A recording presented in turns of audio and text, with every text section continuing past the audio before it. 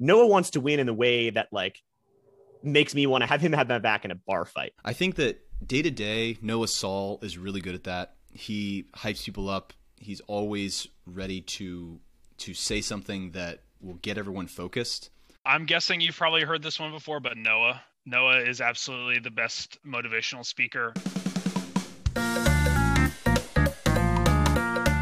Hello and welcome to the Raleigh Pro Ultimate Podcast. I'm your host, Luke Mead. We're here to connect you with the players and personalities of North Carolina semi-professional Ultimate Frisbee. Sorry for the delay the last few weeks on this pod. I was asked to be the public announcer for the Flyers, and so I've been down to our season opener down in Atlanta, and on top of all our home games, I've also was out this last kind of week and a half, 2 weeks in Texas visiting family and seeing friends and saying goodbye to my childhood home. While I was there, I got to be out and see the Austin Soul play the Los Angeles Aviators in Austin, as well as the Dallas Roughnecks play on that same trip. So I just have not been prioritizing the pod as much as I should have. So I will be better going forward. Our next interview, just to give you a kind of heads up, is with a Raleigh Radiance player. So we're looking forward to seeing who that is, mystery player, next week. For this interview, I had the pleasure of talking to longtime North Carolina Ultimate Force Noah Saul.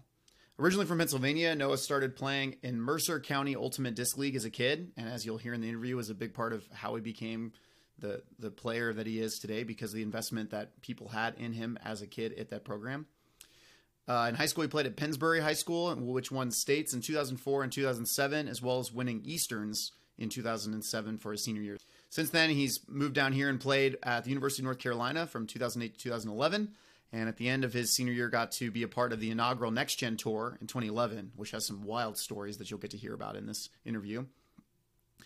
Since then, he's been a part of our local elite men's club team, Ring of Fire, from 2010 all the way to the present. On the pro side, Noah played for the New York Empire in 2014 before there was more than just an East Division and Midwest Division. And then when the Flyers started in 2015, he's played for the Flyers all the way from now to the present, including being a captain the last several years. Saul Yannick mentioned this in his interview, but I think it's really cool. The more you grow in your game, the more you can appreciate and see all the little things Noah does on the field so well. He has had so many cool experiences and really has been kind of the heart and soul of the elite men's scene here in North Carolina. So one other preface before we start, I will mention this interview was done about a month ago, right at the beginning of June, before our AADL season had started. So there are some things he'll say that in retrospect are a little funny. But yeah, I think you're going to enjoy it. So without further ado, this is Mr. Noah Saul. All right. Today on the Raleigh Pro Ultimate Podcast, we're going to be talking to Noah Saul, apparently the best motivational speaker on the Flyers. Noah, how's it going? I'm good, Luke. Happy to be here, and thanks for having me. So we'll start where we always do, which is who are you and what's your story? Who is Noah Saul on not just on the field, but also off the field? Well, it all goes back to when my parents met. And let's see. I was born in Hamilton, New Jersey. 89, last of the 80s babies, and grew up in Trenton for a few years till I was about 7. My family moved across the river to Pennsylvania to a little town called Yardley, PA, and spent the rest of my kind of childhood and growing up years there. Went to high school at Pennsbury High School there in Fairless Hills, and yeah, I mean, I grew up, I'm one of 3 boys, so it was a very active household, always a lot going on.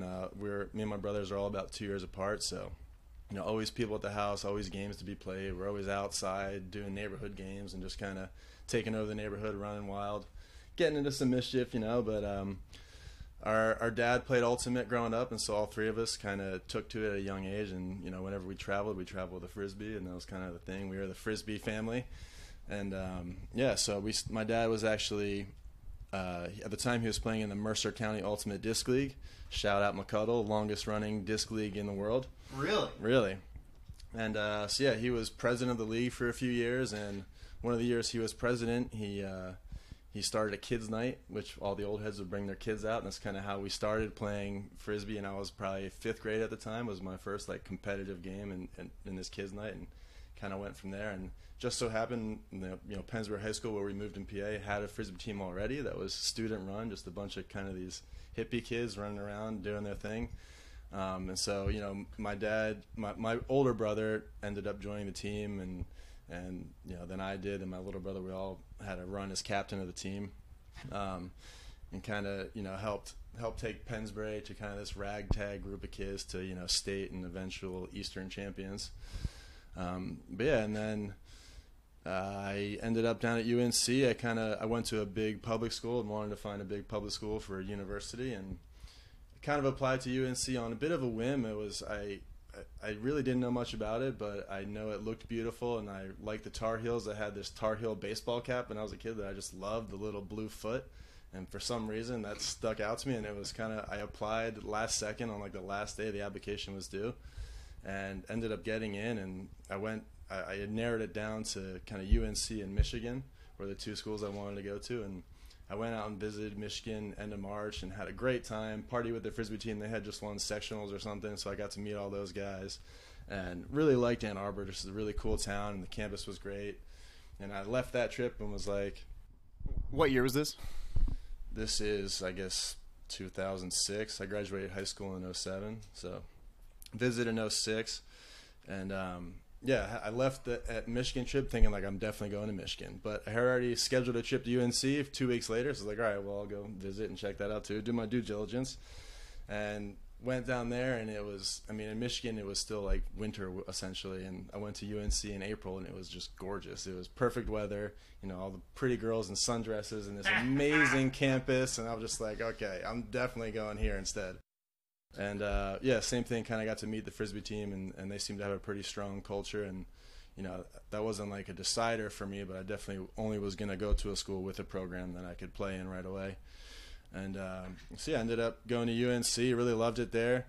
Studied psychology and really enjoyed that. Just learned a lot about people, and thought for a while that I was going to go to grad school and maybe be a psychologist or do research or something, but then kind of graduated college and didn't feel like going right back to school. So I ended up going out to Colorado for a season. I was a lifty at Copper Mountain. Shout out Copper Mountain. Yeah, great time. Spent a season in Colorado really learning how to snowboard well and just, living the dream out there. And then when that was over, I was like, well, I'm going to come back to North Carolina and play ring again, because I had played my first summer in 2010 between my junior and senior year of college. Really loved the team, loved the commitment, loved just like the dedication and just how intense everybody was. And so, yeah, I came back to play Ring of Fire that summer of 2011 and been in North Carolina ever since.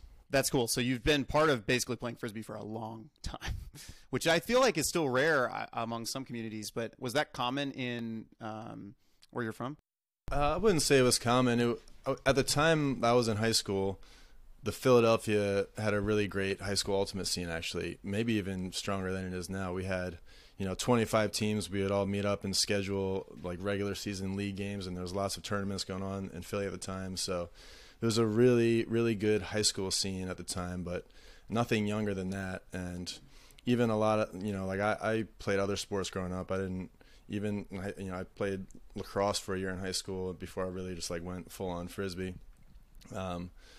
Yeah, so I would say, even for my high school team, like we recruited a lot of ex-football players and other guys, so it wasn't very common to have kids who really knew what Frisbee was. I was teaching most people as a freshman how to play. So you've been in there since about 2008. When did you meet your wife? So I met my wife, let's see here. I got to get my timeline right or else she'll be mad. What's her name? My wife, Lee. We met St. Patrick's Day of 2013 at a mutual friend's St. Patty's Day / UNC basketball watch party. UNC was playing that day, and a friend of mine from school who she was a coworker with had people over, and we met then and hit it off. I was actually wearing a Frisbee jersey, and she had previously dated a Frisbee player and saw the jersey and knew that it was a Frisbee jersey, and I was just blown away that she had any idea what Frisbee was, let alone called me out for wearing a jersey. And so yeah, she was dating someone else at the time. We kind of hit it off, but nothing really happened. And months and months later, ran into each other out at Neptune's in Raleigh, which is a bar, kind of this underground late night dance spot. And ran into each other one Saturday night, kind of like hit it off again, ran into her again following Saturday, same place, and then, got her number and started dating shortly after that. So you've been playing ring since 2010 then, 2009. And then so what else? I know the Flyers is not the only pro team you've played for, so can you talk a little bit about other places you played pro, and then also, of course, just kind of your general club experience since you've joined ring? Yeah, sure. So I guess fresh out of college, I had a couple odd jobs. Finally landed my first kind of corporate like desk job, probably around the same time I met my wife, maybe 2013 or so, a little before that. And so, I was in this job, kind of working my way up. And then, what's interesting is right when I graduated college in 2011, I actually had the opportunity to buy the Philadelphia franchise. This was the first year in the ADL. And I don't know how familiar you are with how the ADL started, but it was literally just this one guy who's like sent out a bunch of emails and was trying to get people to buy franchises for $1,000. And that was how this all started. And he was trying to get 8 teams on board. And I was just graduating college, had no money to speak of. I could have scraped together the money to buy the franchise, but then I was like, what am I going to do at that point? I have no money to invest. It's probably not going to go anywhere. I'm not doing that. So even though I was from Philly, had a lot of connections there. Someone had reached out to me and asked if I was interested. And so anytime the Phoenix lose or win, or anytime they lose, it's because you didn't buy the team. That's what we're hearing right now. Maybe you could say that. I sometimes wonder what my life would have been like if I had bought the team and gone all in on trying to make that work. But yeah. So that was kind of at first I was like, "There's no way this is gonna work." And then the next year the MLU kind of broke off from the ADL, did their thing. And there was 2 competing leagues, and I thought they were both destined to fail. So in 2014, they started Eastern Division, right? So I guess that was when DC entered the league, I think, and so it kind of was starting to creep down south, and it was close enough that a few of us decided, hey, let's go try out for the DC teams, and we tried. I went up, carpooled up there with a couple of dudes, I think Matt Bode and like Stephen Poulos at the time, and Justin Allen. We went and tried out for the DC Breeze and whatever the MLU team, I can't remember what they're called now. But yeah, so we went up there and tried out for them, and we were trying, we thought we were hot shit trying to negotiate so much money per game and how they were going to pay us. And we're like, yeah, we're getting paid. This is awesome. So we knew we had met, Bode and I had went and played Fools Fest the year prior and actually won the men's division. And one of the guys that was on the team with us was this guy, Tom Gibbs, who ended up being the head coach of the New York team the next year. And so he and Matt Bode started talking, and that became an option of like, oh, maybe we could go play Empire. And so Matt, me, Justin Allen, Jesse Lieberman ended up going up there and trying out for the Empire that year. And so we were kind of like seeing what we could get, farming around all these different teams. There was still MLU league at the time, and we were just trying to see who would give us the best deal and like what we could do. And so ended up the Empire was willing to basically pay for us to live in New York for a summer. They gave us room and board. They gave us, grocery stipend, Metro cards, part-time gigs for cash. So we were like living the dream. We were like, hell yeah, let's do that. So yeah, the 4 of us went up there in 2014 as like the kind of NC crew. And we went up there and we got put up in this place in Harlem, which we promptly got kicked out of because the person who had the lease didn't get the sublet approved. And then we, got thrown in Jersey City for a little while, and then we were like, we don't want to live in Jersey City, so we found another place in Harlem. There was some drama for sure, but ended up being just a really great experience. I mean, it was a great taste of the city. We were up there the whole summer. And how did the team do? The team was good. I mean, we made the Final Four that year, and this was again before the Southern Division, so it was just the East and the Midwest. And so let's see, we were second to Toronto, I guess, in the division. We beat DC to make the playoffs. And then we played Chicago in the playoffs, who had like Goose Helton at the time, some of those guys. We beat them in New York in a fun game, and then went to the Final Four, where we lost again to Toronto in the semifinals. And they won that year, and they at the time were just extremely good. Mark Lloyd was in his peak, and they were really tough to stop. And so they kind of had our number. But we made the Final Four. It was a fun season. We had a blast. This guy Tom Gibb, who was the coach, did not really have an ultimate background. He played, but he didn't play super competitively ever, and he was kind of more of a baseball guy, and he was more like a player manager type person. And at the time, essentially, we kind of brought a lot of strategy up with us from North Carolina, and I kind of ran the offense. So that was really fun, getting to basically just take over the offense and run whatever I wanted and try and experiment a little bit on the big field.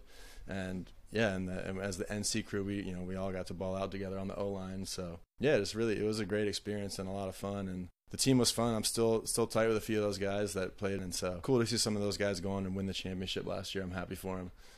Unfortunately, I missed that New York game last year, which was a big bummer.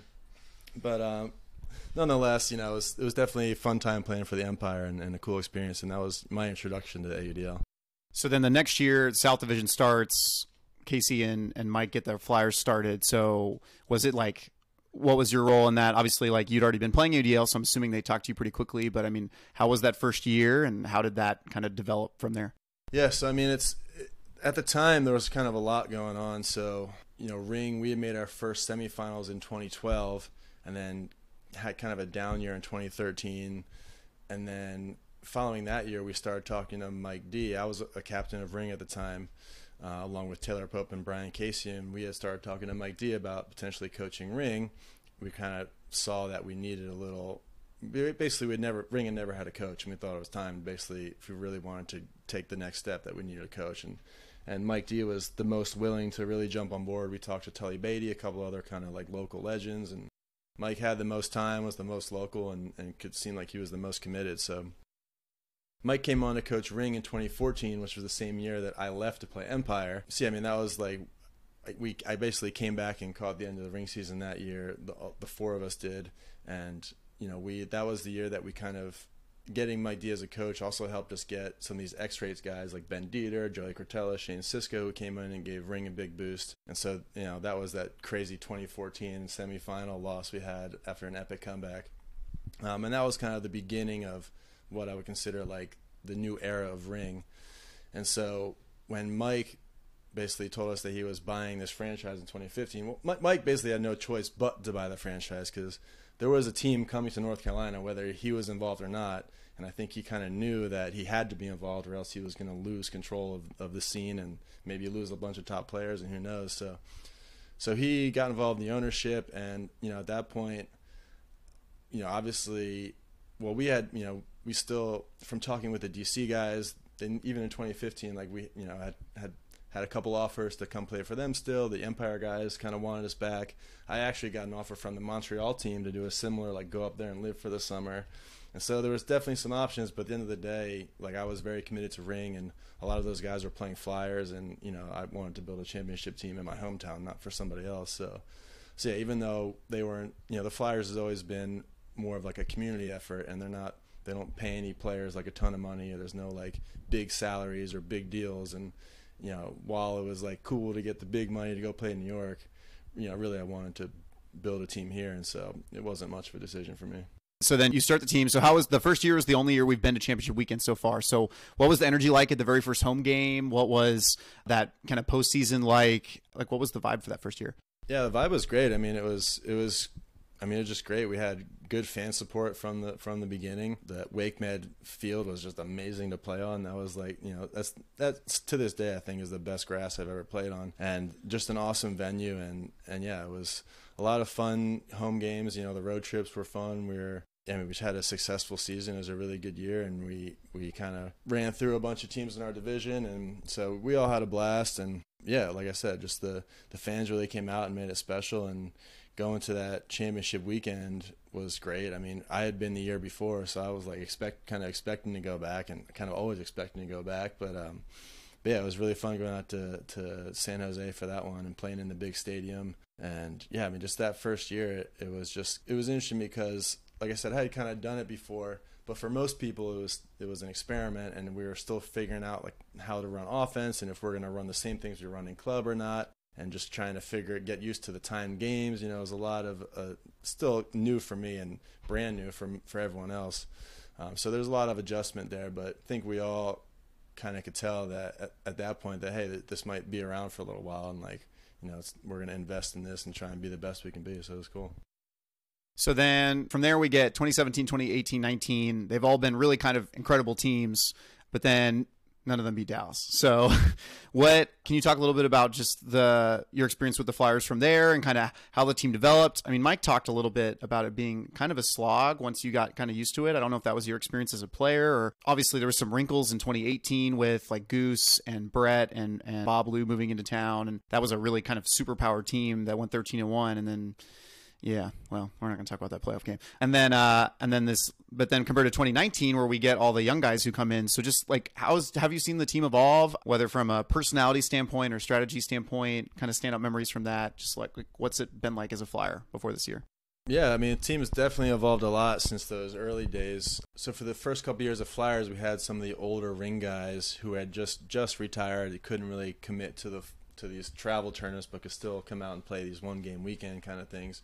You know, Dave Snoke, Ben Dieter, some of those guys. So yeah, so we're kind of still hanging on to some of these ring guys who are phasing out of ring, and then it started to get, you know, some different talent in kind of 2016, 2017. Some of these young guys start kind of aging up and really developing in the college. You know, UNC is successful at the time, so we're starting to get these UNC pickups, you know, Nutt and whoever. So yeah, I mean, it definitely was a grind. Like, I think the first year everyone was so excited to try something new. It was kind of like, whoa, this is really cool, like pro Frisbee, we made it. And then you get through kind of that first double season, you're like, wow, that was a lot of Frisbee we just played.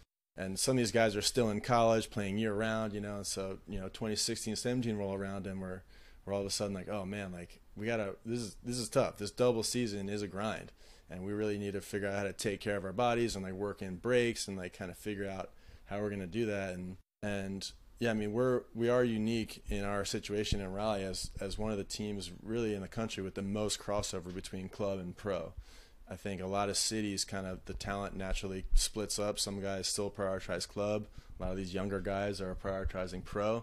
And for us, we've just, you know, especially with Mike D being the coach of both, we've always tried to just have as much crossover as possible, thinking that the more we play together, the better we'll be. And I think that definitely has paid off in some ways. You know, we've kind of maintained a high level across every year.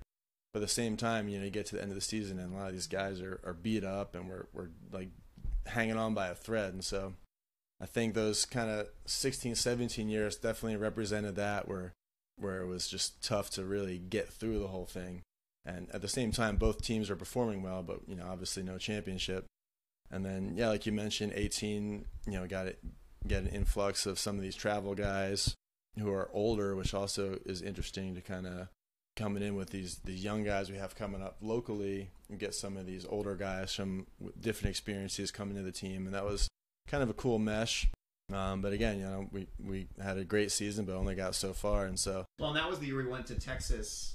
We should have hosted the home game, which I was so mad about. Instead, we had to go to we saved money and went to Texas, and then just beating Austin the night before, and then having to play Dallas in Dallas, and being up huge. Yeah, one of those, you know, one of the things about being in kind of a startup league is, you know, not everything is super fair or works out the way ideally you want it to. And so, even though we won the division because the other two playoff teams were both in Texas, you know, it made the most sense financially for all teams involved for us to just go there.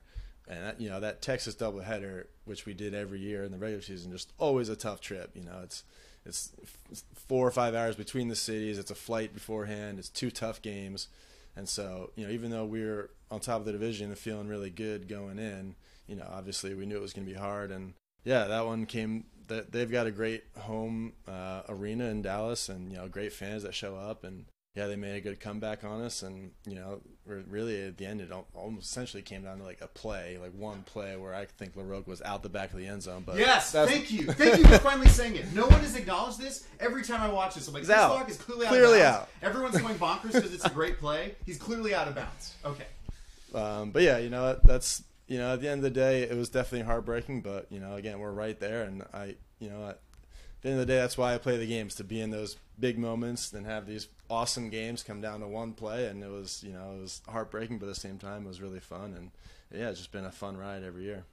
So let's move to this year's team, which obviously is doubly exciting because we didn't get to have a season last year. So there's just all this pent up energy. Just looking at kind of the team and how it's meshed so far. My first question is, what do you most want from the Flyers season and this Flyers team this year? That's a good question. I would say what I really want is just for everyone to kind of leave everything on the field, you know, and just put their entire selves and put their hearts into it. I think, you know, we definitely have the talent. This is the most talented team we've probably ever had. And although, you know, maybe in years past we've been more athletic, just kind of in a raw athleticism perspective, this is just such a talented team. And so I think we're the only thing that can really stop us. And if we're putting our all into every game and we're playing with, you know, with our hearts and just kind of leaving it all on the field, I really don't see many teams that are going to be able to stop us. So yeah, I'm just excited to see it all come together, and yeah, excited to see some of this new talent really kind of blow up. And, you know, some of these guys who only, you know, Fish and Saul, who only played 1 year essentially, you know, I think a lot of these young guys are going to blow up this year. Do you have a moment or an event that you're most looking forward to this season? I'm personally looking very forward to that Empire game, mostly because I missed it last year, and that was, that kind of, it was a pivotal moment in the season that I was in a wedding, and so I couldn't be there. I was actually best man in a wedding, so not just any wedding, for the record. So yeah, I was really bummed to miss that, and that definitely kind of put a damper a bit on the end of our season there. But really looking forward to that game, and yeah, really just looking forward to like those games at the end of the season where it matters, where the season's on the line, where whether if we're in playoff contention or if we're in the playoffs, maybe that first playoff game, but really you just getting to that point of the season where your back's against the wall and it's like fight or flight. That's my favorite part. Yeah, and we haven't played meaningful Frisbee in 17, 18 months now, so just to like actually get on the field and know something matters is going to be. And what's cool about the AUDL compared to club, I mean, club, I don't want to say the regular season doesn't matter because you need to earn a bid, but at the end of the day, like how you're playing at the beginning of the season doesn't really matter, versus the AUDL, every game kind of it does matter, because especially in this Atlantic division where it sure feels like there's 8 teams, but I think they're all going to be pretty feisty. I don't think anyone's walking in expecting not to make a playoff spot right now. So yeah, I mean, the first game is going to matter as much as the 12th game is. So it'll be cool. Do you have a fan reaction that gets you personally most hyped? A fan reaction. I enjoy a lot getting booed in the away games. I mean, obviously Ring has kind of a thing with booing ourselves, but I like being in kind of that enemy territory and pissing the fans off because we're winning or because we make some great plays, and like that when you get those jeers from the crowd after you've just done something awesome, that's almost to me like more motivating than the home fans going crazy, because you expect the home fans to be jacked, but when you're like playing well enough to really bum out the home fans of another team, that's kind of my favorite. So you probably love playing in Florida. Yeah. Although they don't have the best crowds down there, but it's always a really competitive game, and there's always a few good hecklers in the stands, so that's always fun. And their announcer too will like crack jokes and kind of talk smack on the players, and so I personally enjoy that kind of thing. All right, so my favorite question. We're now part of this Super Atlantic division. It's like half of the league, 8 teams. We've got Atlanta, Tampa Bay, New York, Boston, DC, Philly, Pittsburgh. We've never even played some of these teams like Pittsburgh or Philly before. Lots of new exciting matchups. I want you to rank the 7 teams. Now, you're not going to rank the Flyers. We're gonna leave this out. We'll just assume we're number 1, or we can leave them out however you want to put it. But of those 7 teams, you can go top to bottom or bottom to top. How would you rank those teams as far as who you think will be the most challenging? Most challenging for us, or most challenging for the Flyers? Most challenging for the Flyers. So I still think New York has got to be the top of that list. I mean, they're kind of the early season favorites. I think DC is probably next. I mean, even though we've kind of had their number in pro and club for a few years now and tend to beat them when it matters, they've beaten us in the regular season and always give us a good game. And they're a well-coached team, and they're just a challenging matchup for us. So that's probably 2. I would say I really don't know anything about Boston. I don't think anybody does, so I'm going to leave them out for now. Probably I'm kind of curious to see Pittsburgh. I mean, I think they have kind of that scrappy athleticism that could be trouble. That could be tough. I'd say them and Atlanta are probably on par and kind of the same kind of middle of the pack, like solid. Definitely could beat us, but not, shouldn't, I would say. A lot of people are talking about this new look Atlanta team and maybe think they're going to be good, but I'm not convinced. I really am not. They're going to run that same zone that we're going to have no problem with. Just because they got Antoine Davis doesn't mean they're all of a sudden a good team. So, I mean, they're good, but they're not great, and I don't think that's going to be a problem for us. So, I think that Tampa Bay road trip is going to be tough because it always is tough. July 4th weekend, too. Yeah, July 4th. We're missing some people for that, and it's just always tough to drive 11 hours down there and, like, get really hyped for the game. And they take advantage of that, and like I said, they have, some good hecklers in the crowd, and they get real amped up. So I think that's going to be a very tough road trip, even though I think they're probably the second worst team in the division, with Philly being the worst team, which, I love Philly. I'm from Philly, but they just really haven't had like a great men's team in a while, and I think they're definitely bottom of the barrel. So yeah, I'd say probably New York, DC, and then maybe Atlanta, Pittsburgh, and then kind of Tampa, Boston, Philly down at the bottom. We'll see what happens. So Boston just probably in the bottom, but not sure, right? Yeah, I mean, I'm really not sure. I don't know what kind of, like, how much overlap they're going to have with their club players. You know, I know there's a lot of talent kind of in the Northeast in that region generally, but it really just depends, you know, who shows up and how well they put it together. And they haven't played in the ADL before, so who knows? If you could play one non-division opponent this year, who would you pick? Probably have to be Dallas. I mean, just kind of love those games. We've got a great rivalry with them. Hopefully, we'll get a crack at them in the Final Four or something like that. But yeah, that'd be fun. And you know, as far as like a team we've never played before, I've always wanted to play the Cascades, like that Seattle team. I don't know why. They've had some good runs, and yeah, it'd be fun to play against them. The ageless Mark Burton still playing again. He just inspires me. Who's the best dancer on the Flyers? Wow, best dancer. It has been a couple years, so I haven't seen much action recently. But, I mean, I would say, judging by the last season and kind of the road trips and when we actually got out to party a little bit, I'll admit, Henry Fisher, that boy can dance, you know. He's a little clunky. He's lanky. He's kind of awkward sometimes, but he's like full send, you know. He really commits to it, and I think that's really what's important when it comes to dancing is he's doing his thing, and he's not afraid, and he goes for it. So I would say, yeah, probably Henry. I'm sure he'll appreciate that. Who's the funniest player on the Flyers? Who makes you laugh? Yeah, probably Terrence Mitchell might be the funniest. I mean, probably the person that makes me laugh the most, just with his like nonchalantness about everything.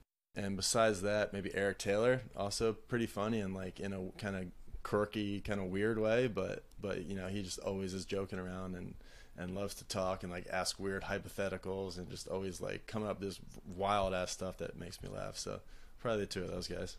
Do you have maybe a newer teammate, or maybe not, but just is there a teammate that you're excited to get to know a little more? Maybe they're new to town or you haven't gotten a chance to know them as well. Just anyone that's like, hey, I'd like to get to know this person better. Yeah, I mean, God, there's a few guys really, just especially some of the new younger guys.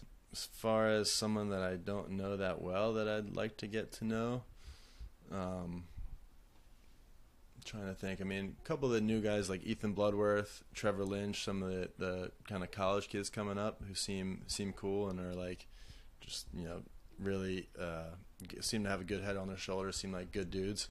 Yeah, I mean, really just everybody. It feels like it's been so long since we've played Frisbee together. Yeah, I'm just excited to spend time with everybody and kind of get the team bonding on road trips again and do all that. But, you know, I think most of the younger guys, like a lot of the older guys, I know pretty well from having played for a while.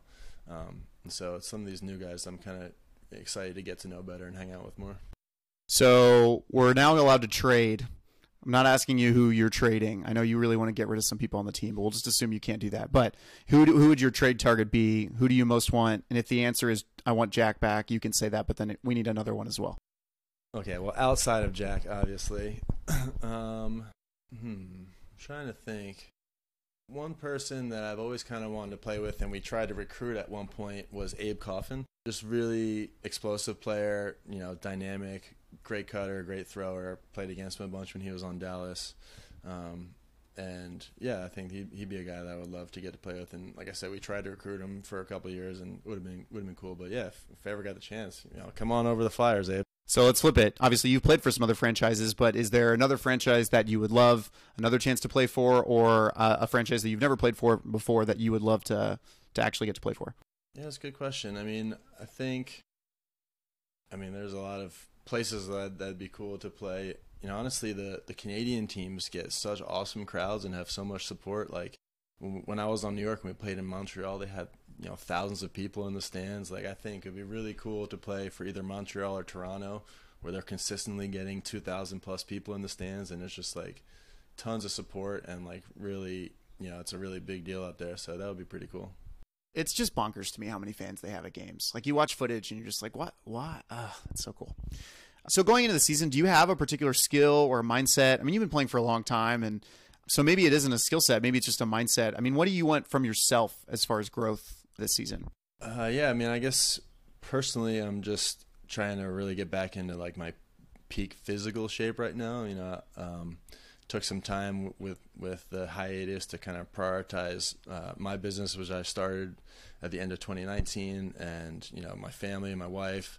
I got married also at the end of 2019. So, during COVID, I've been kind of focusing more on that kind of stuff. And yeah, like now that Frisbee is back, I'm just really focused on getting back into my peak form that I was in before, and I feel kind of healthy now, having a little bit of time off, and kind of took care of some of those nagging injuries, and it's the best I felt physically in a few years. So I'm excited about that, and just to kind of really push back to where I was, and yeah, I mean, I'm from there just kind of refocusing on my defensive kind of side of the ball, and obviously on the big field, defense is just hard in general, and so really just trying to just get better at that kind of locked in, shut down man defense or person defense on the big field, which is so hard to do. I mean, a lot of teams play a lot of this kind of switchy junk looks because it's so hard to run with people on the big field. And so I want to be physically and just in the place and just kind of get the footwork and the skills and all that stuff back, so I can just cover another team's best player and just shut them down on a big field. If you could wave a magic wand on one of your teammates and they're going to have a breakout season or just kind of be peak of them for this year, is there a particular teammate that you think is either rearing for that or you would wish that for them? Just one teammate that you really think people should be watching on the Flyers. Gosh, so many of these young guys are poised to have breakout seasons. Yeah, I mean, if you don't count Fish's 2019 season, even though I guess that was kind of his breakout season, but I think he's got more to give, honestly. Eric Taylor is also another guy who's, I think going to have a breakout season, but it would be awesome to just, make sure, get the wand going and just give him a peak season. Even Alan Laviolette, he's one of these guys that he never tries to do too much, but if he did, he could do whatever he wants. And so it'd be fun to see him kind of take over some games. And then, Saul and Matt kind of behind the disc handling, Saul Yannick and Matt Gutjohannes. Those two guys have been playing together since they're basically in diapers. And so I'm excited to kind of see them work together this year, and hopefully they can kind of break out. And yeah, I just want to see, this is Matt's first season in the ADL, so I expect him to kind of have a bit of a breakout, just from club to pro. So that'll be cool. But yeah, if really any one of these guys goes off, which probably a few of them will, it'll be pretty awesome to see. Let alone Ethan or Seth or this other. Yeah, the crew's crazy. It's going to be so much fun. All right, we need some heat. Don't be boring. We need the most spicy. So what's the spiciest take you have for this AUDL season? It could be a team not making the playoffs. It could be a team not making the Final Four. It could be a crazy team winning it all. It could be a particular player winning MVP. It could be what's your spiciest hot take for the season? Oh man, I should have thought more about this before the interview. Spiciest hot take. I think I'm gonna go ahead and say that the Empire will not make the Final Four this year. I think that's pretty spicy. And so they make playoffs and lose in their playoff game? Yeah, I think they're good for the playoffs, but I think everyone assumes that they're going to be right back in the Final Four, and I'm going to say that they do not make it this year. Spice. All right, moving away from Flyers just for a little bit. So just talking Ultimate in general, do you have a favorite moment within Ultimate as an experience overall? Oh, man. Favorite, well, there's definitely a few games that come to mind. I would say probably one of the most fun things that I've gotten to do through Ultimate was the Next Gen Tour. I did not know that. You played Next Gen? Yeah, the first year of Next Gen, 2011, I was on the bus. And, the Next Gen lasted 3 years total. But the first year we did it was just such an experiment. Literally nobody knew if we were going to make it through the month. We travel around for a month playing 15 of the best teams in North America. Yeah, can you talk about Next Gen? Because some people who are listening to this will have no idea. Yeah, so in 2011, right as I was graduating college, I get hit up randomly by this guy, Kevin Minderhout, who is, basically putting together a college all-star team to go around and play all the best club teams in North America. And at the time, Kevin was living in China or something, or living abroad, teaching English. He was kind of this, one of these guys who graduated college and was doing his own thing, but was into Ultimate, played at Oregon. And so came up with this idea to do basically like this barnstorming tour with a bunch of the best college players. And yeah, so I got hit up about that, and I was like, yeah, that sounds awesome, I'm in. And yeah, so he got 15 guys to agree, and basically we all met in Seattle, had like a week of just kind of hanging out and getting to know each other and playing a little bit, and then we started this tour, went up to Vancouver and worked our way down the West Coast and then across and up the East Coast and then back around. And it was just a ton of fun. Getting to it was like an old school bus that he gutted and renovated and put couches and a few bunk beds in there and the TV and stuff. And we had like a computer in the back where the guy would edit the footage and post it after games. And it was just like, it was basically like a bunch of unsupervised kids. The guy putting the whole thing together was a year or two older than the rest of us, and we're all fresh out of college, just kind of having fun with it. So it was really, that was just an epic experience, getting to not only drive across country and see all these awesome cities, but play with a bunch of these guys I'd been playing against, in college and even high school, and getting to know some of these guys. And yeah, that was just so many fun times and fun memories from that trip. That's one of the coolest things that I've been able to do through Ultimate. Probably the game that sticks out most that I'll never forget is that 2014 semifinal loss to Boston with, epic 20-minute universe point. We were down, 11-5 or something, came back, tied it at 13s. And were you playing in that point too? Oh yeah. Yeah. I played, that year I was basically like D-line captain or whatever you want to say. And so, yeah, I think we had probably the best D-line in the country that year. And yeah, when we finally got on the field and just started rattling off breaks, and you could kind of feel the energy changing. It was getting dark. The crowd was kind of shifting to our side. That was also when the boos started for Ring. So we had, the stands were full. It was one of the first years that USIU did these semifinals under the lights, trying to kind of create this fan atmosphere. And we had that whole crowd just booing so loud, and that was pretty epic. So that game, despite losing in heartbreaking fashion, was one of the most memorable I've ever been a part of, for sure. Can you name the player or coach who you've learned the most from? It's just as far as sheer volume, it's got to be Mike D. I've been playing under him for several years now. Essentially since 2014, and even before that at UNC. Back in the day when I played in high school, and when we got our first coach, for a while it was a student-run team. And then my senior year, we got this guy Billy Kiefer to coach us. Shout out Billy Kiefer and Pike. That Pike was the best Philly team back in the day, and we basically had, Kiefer came in and taught our high school team everything that Pike ran, and that was just kind of like a transformative moment where we really learned the systems that real teams are running, and how to really run a vert stack. And then, a few other of those early, some guys from my early playing days that were on Pike at the time, Mike Jackson, Walt Kalicki, some of these guys who, before I played Ring, I played for a club team called Roots of Rhythm. Basically, me and my brother started it. It was a bunch of our high school buddies and guys we played against in high school. And we were this kind of young, up-and-coming team trying to battle against Pike, who was the, sectional and regional kind of powerhouse at the time, along with Ring of Fire. And yeah, we never wanted to, we were thought we could beat them, didn't want to join them kind of thing, and kind of built up our young team. But I got a couple of their recently retired players to kind of help us out and show us the ropes. And so yeah, Mike Jackson played with us for a year, and that was just, again, really transformative, kind of getting to play with some of these older guys who just been around the block and knew how to train and knew what kind of dedication it took and knew how to really run practices. So some of those old guys stick out for sure. So what's your favorite Frisbee team or game ever to watch that you did not play on or were a part of? I generally watch footage of us playing. I don't watch a ton of footage of other teams. Sure. Mostly just because I don't have the time really to dive that deep. But gosh, I don't know. I will say one of my favorite games to watch generally is that game after you've won regionals, when you get to sit around and watch the game to go. Which, as part of Ring, I've had the pleasure of doing that a few times.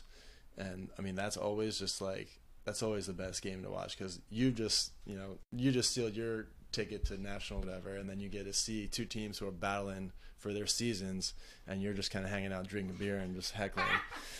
So those are always my favorite. Pretty much every season, that's one of my favorite games to watch. Yeah, I don't know. As far as just other other teams or players to watch or games that are fun. Gosh, I don't know. I can't remember.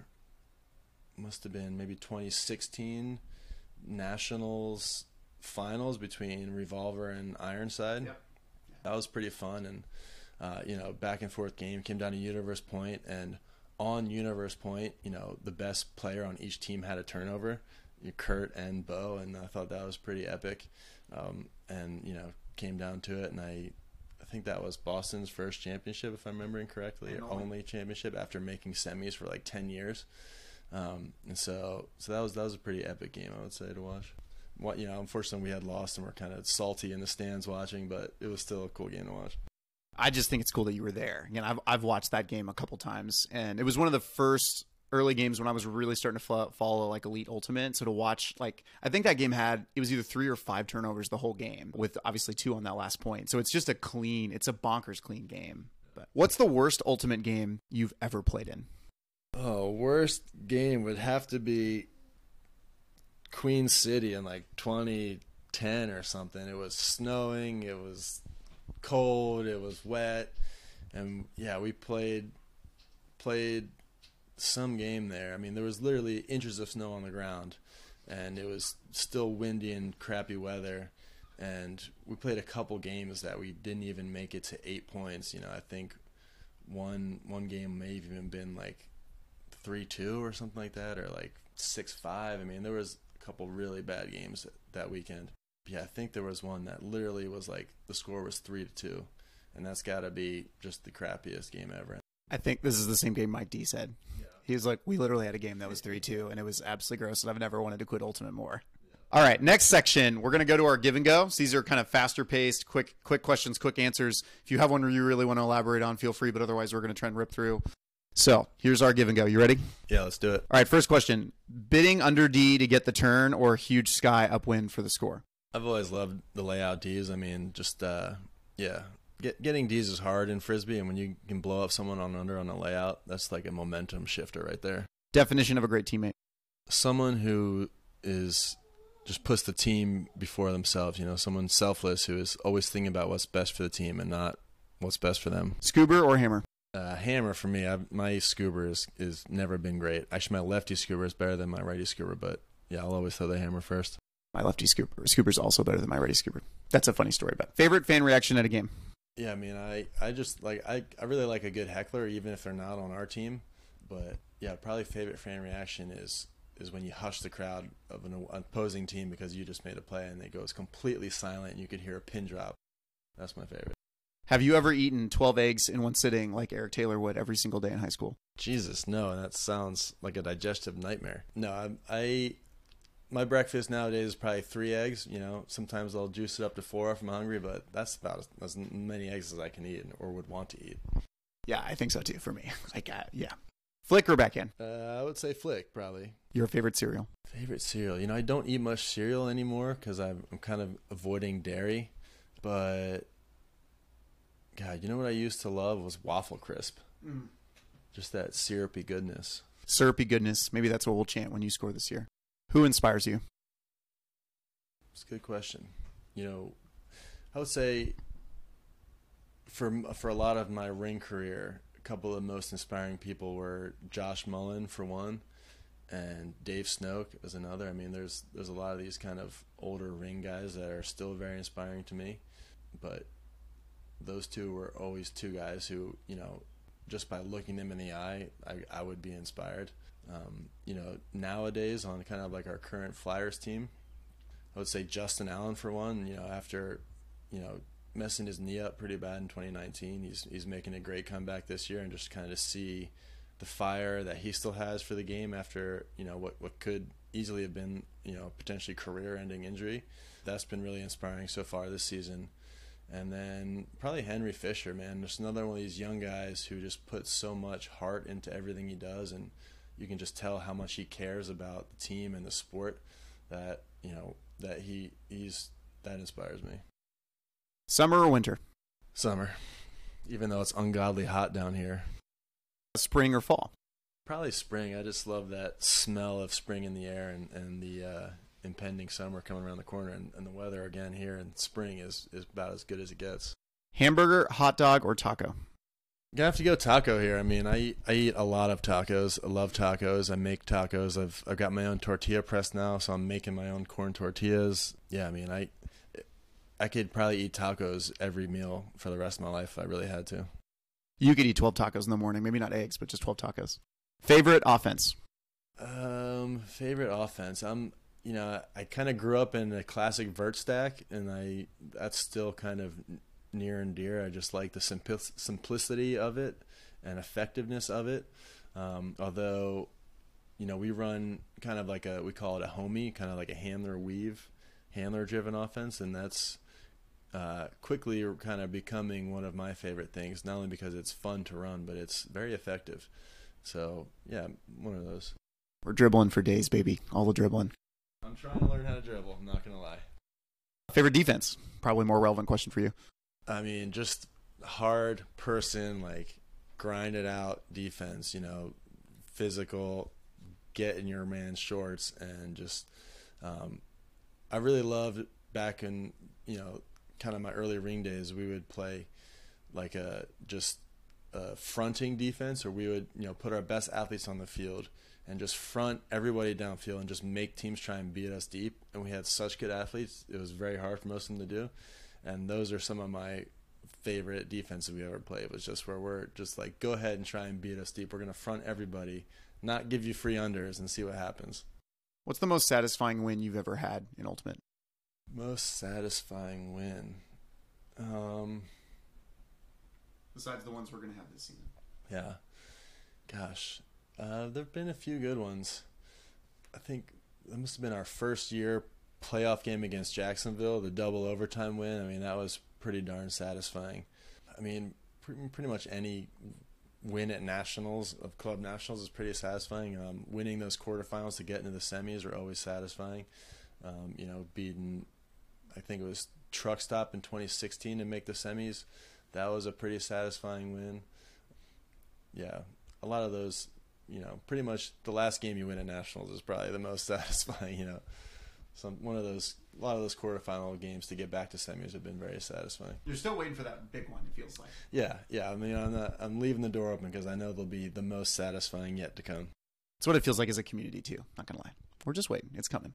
Best post-game or tournament meal? You've had many of these, so I can't wait to hear what your favorite to have after you've had a big game. God, back in college, we used to love the Mongolian grill, where they like walk around that round thing and you just fill up bowls and they dump in there and cook it for you, and just unlimited food. I mean, those were always great. I would say sometimes like the Olive Garden unlimited pasta is pretty good post-game meal, though. I'm trying to get away from the gluten these days. But lately I've been just a fan of just like a really nice hearty barbecue meal. Like just get like a barbecue combo, get ribs and brisket and everything you can get, and some nice hearty sides. It's something that I really just kind of a rib sticker, as my dad would call it, after a long day or a hard game. You're dropping Ultimate. What are you going to spend your time doing? Oh man, gosh, so many options. It's funny, with during COVID not having as much Ultimate, or any like organized Ultimate, I thought I would have free time, but it never really happened. I don't know. The time just got filled up so quickly, with work and family and other stuff. I would love to get back into playing music. I'd play the drums and a little bit of keyboard, and just been a while since I've really been able to like play music with other people and focus energy on that. I've got a growing interest in UFOs and UAPs right now, especially with all the kind of news that's been dropping lately, and the kind of government confirmation of what are like unidentified aerial phenomenon, quote unquote. And so kind of actually floating the idea with my little brother of doing like a UFO podcast or newsletter or something like that. So if I had time, I'd be all about that right now. But maybe post Frisbee someday I'll get into podcasting or go down the UFO rabbit hole. What's your go-to spike on a big score? Really just traditional, just kind of, I try and do a flat spike so I'm not ruining discs out here.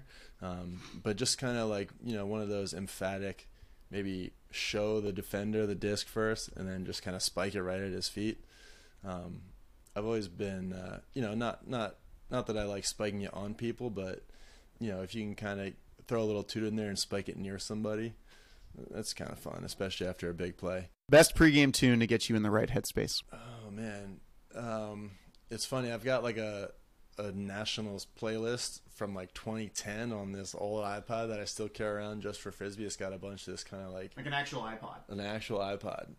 And I haven't put any music on it in 10 years, but it's got just some like hype Frisbee music from back in the day, which is, you know, at the time was a lot of like 90s hip hop and stuff was a lot of what I listened to growing up, and the kind of stuff that would kind of bring me back to those early days and get me pumped up. Is that what you define as Frisbee music? I'm curious. I mean, not generally, but I would just say for me, like you know, in high school, that was a lot of what I was listening to, you know, on these Frisbee trips and stuff like that. Yeah, I don't know. Maybe like some kind of still on that playlist, a lot of like Big L, and I think for some reason a lot of that music still gets me pumped up. Nothing like a good throwback. So at the end of all of the segment, I've always done a competition of some sort between Mike D and the voice of Ultimate, Evan Lepler. So today I'm asking you, Mike D or Evan Lepler, who is the best rapper? Gosh, that's a good question. Well, I imagine Evan's rap voice would be pretty cool. You know, he's got a great voice for it. I got to think that Mike D's got the better flow. You know, he's probably spits better rhymes. So,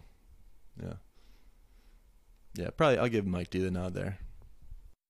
I was also thinking of a Pump Up song, and another song that always gets me fired up is the Last Mohicans theme song. Yes, that movie, that was like a very formative movie in my childhood, and just like, yeah, that theme song when they're like running through the woods, like that gets me jacked up too.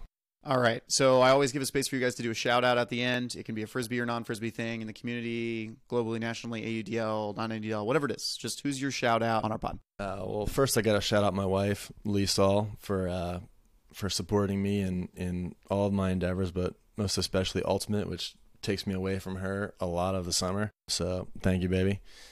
Frisbee shout out. I want to shout out Jay Dono, who, when I first started playing in McCuddle back in the day, was, you know, the best player that I knew. And he was, you know, the best player in the league at the time, probably the best player on Pike at the time, and just a guy that we all looked up to. And at the same time, he was such a nice dude, and we got to play with him and against him a bunch in Summer League, and just kind of grew up, you know, he was friends with my dad, and you know, I kind of alluded to it before, but a lot of those old heads in my early days were like so willing to help us out as young players, kind of, even though we didn't want to join their team, we were kind of do our own thing. But I just really looked up to Jay Dono so much, and he was such a nice guy and so humble off the field. And just, you know, I learned so much through playing against him and guarding him and just watching him. So shout out Jay Dono. Hope you're doing well out there. Thanks so much for coming on the pod. Any last final shout outs for the fans before we go? Shout out to the hangar too for always just being there and getting hyped for the Flyers games. Yeah, I mean, really, without the fans, like ADL wouldn't be really even worth playing. So thank you everyone who comes out. All right, Noah, thanks so much for coming on the pod. We're excited for the first home game on July 12th against the DC Breeze in Durham Memorial Stadium. Looking forward to seeing you out there grinding a little bit, and it's going to be a fun season. Thanks for coming on. Yeah, thanks for having me. And hey, shout out to you also, Luke, for doing this all and putting it all together. Appreciate it. Thanks again to Noah Saul for that interview. We're excited to get back on track over the next couple weeks. As always, our sound editor is Mr. Jonathan Liu, music by Kai Moscow, and I'm your host, Luke Mead, and this has been the Raleigh Pro Ultimate Podcast.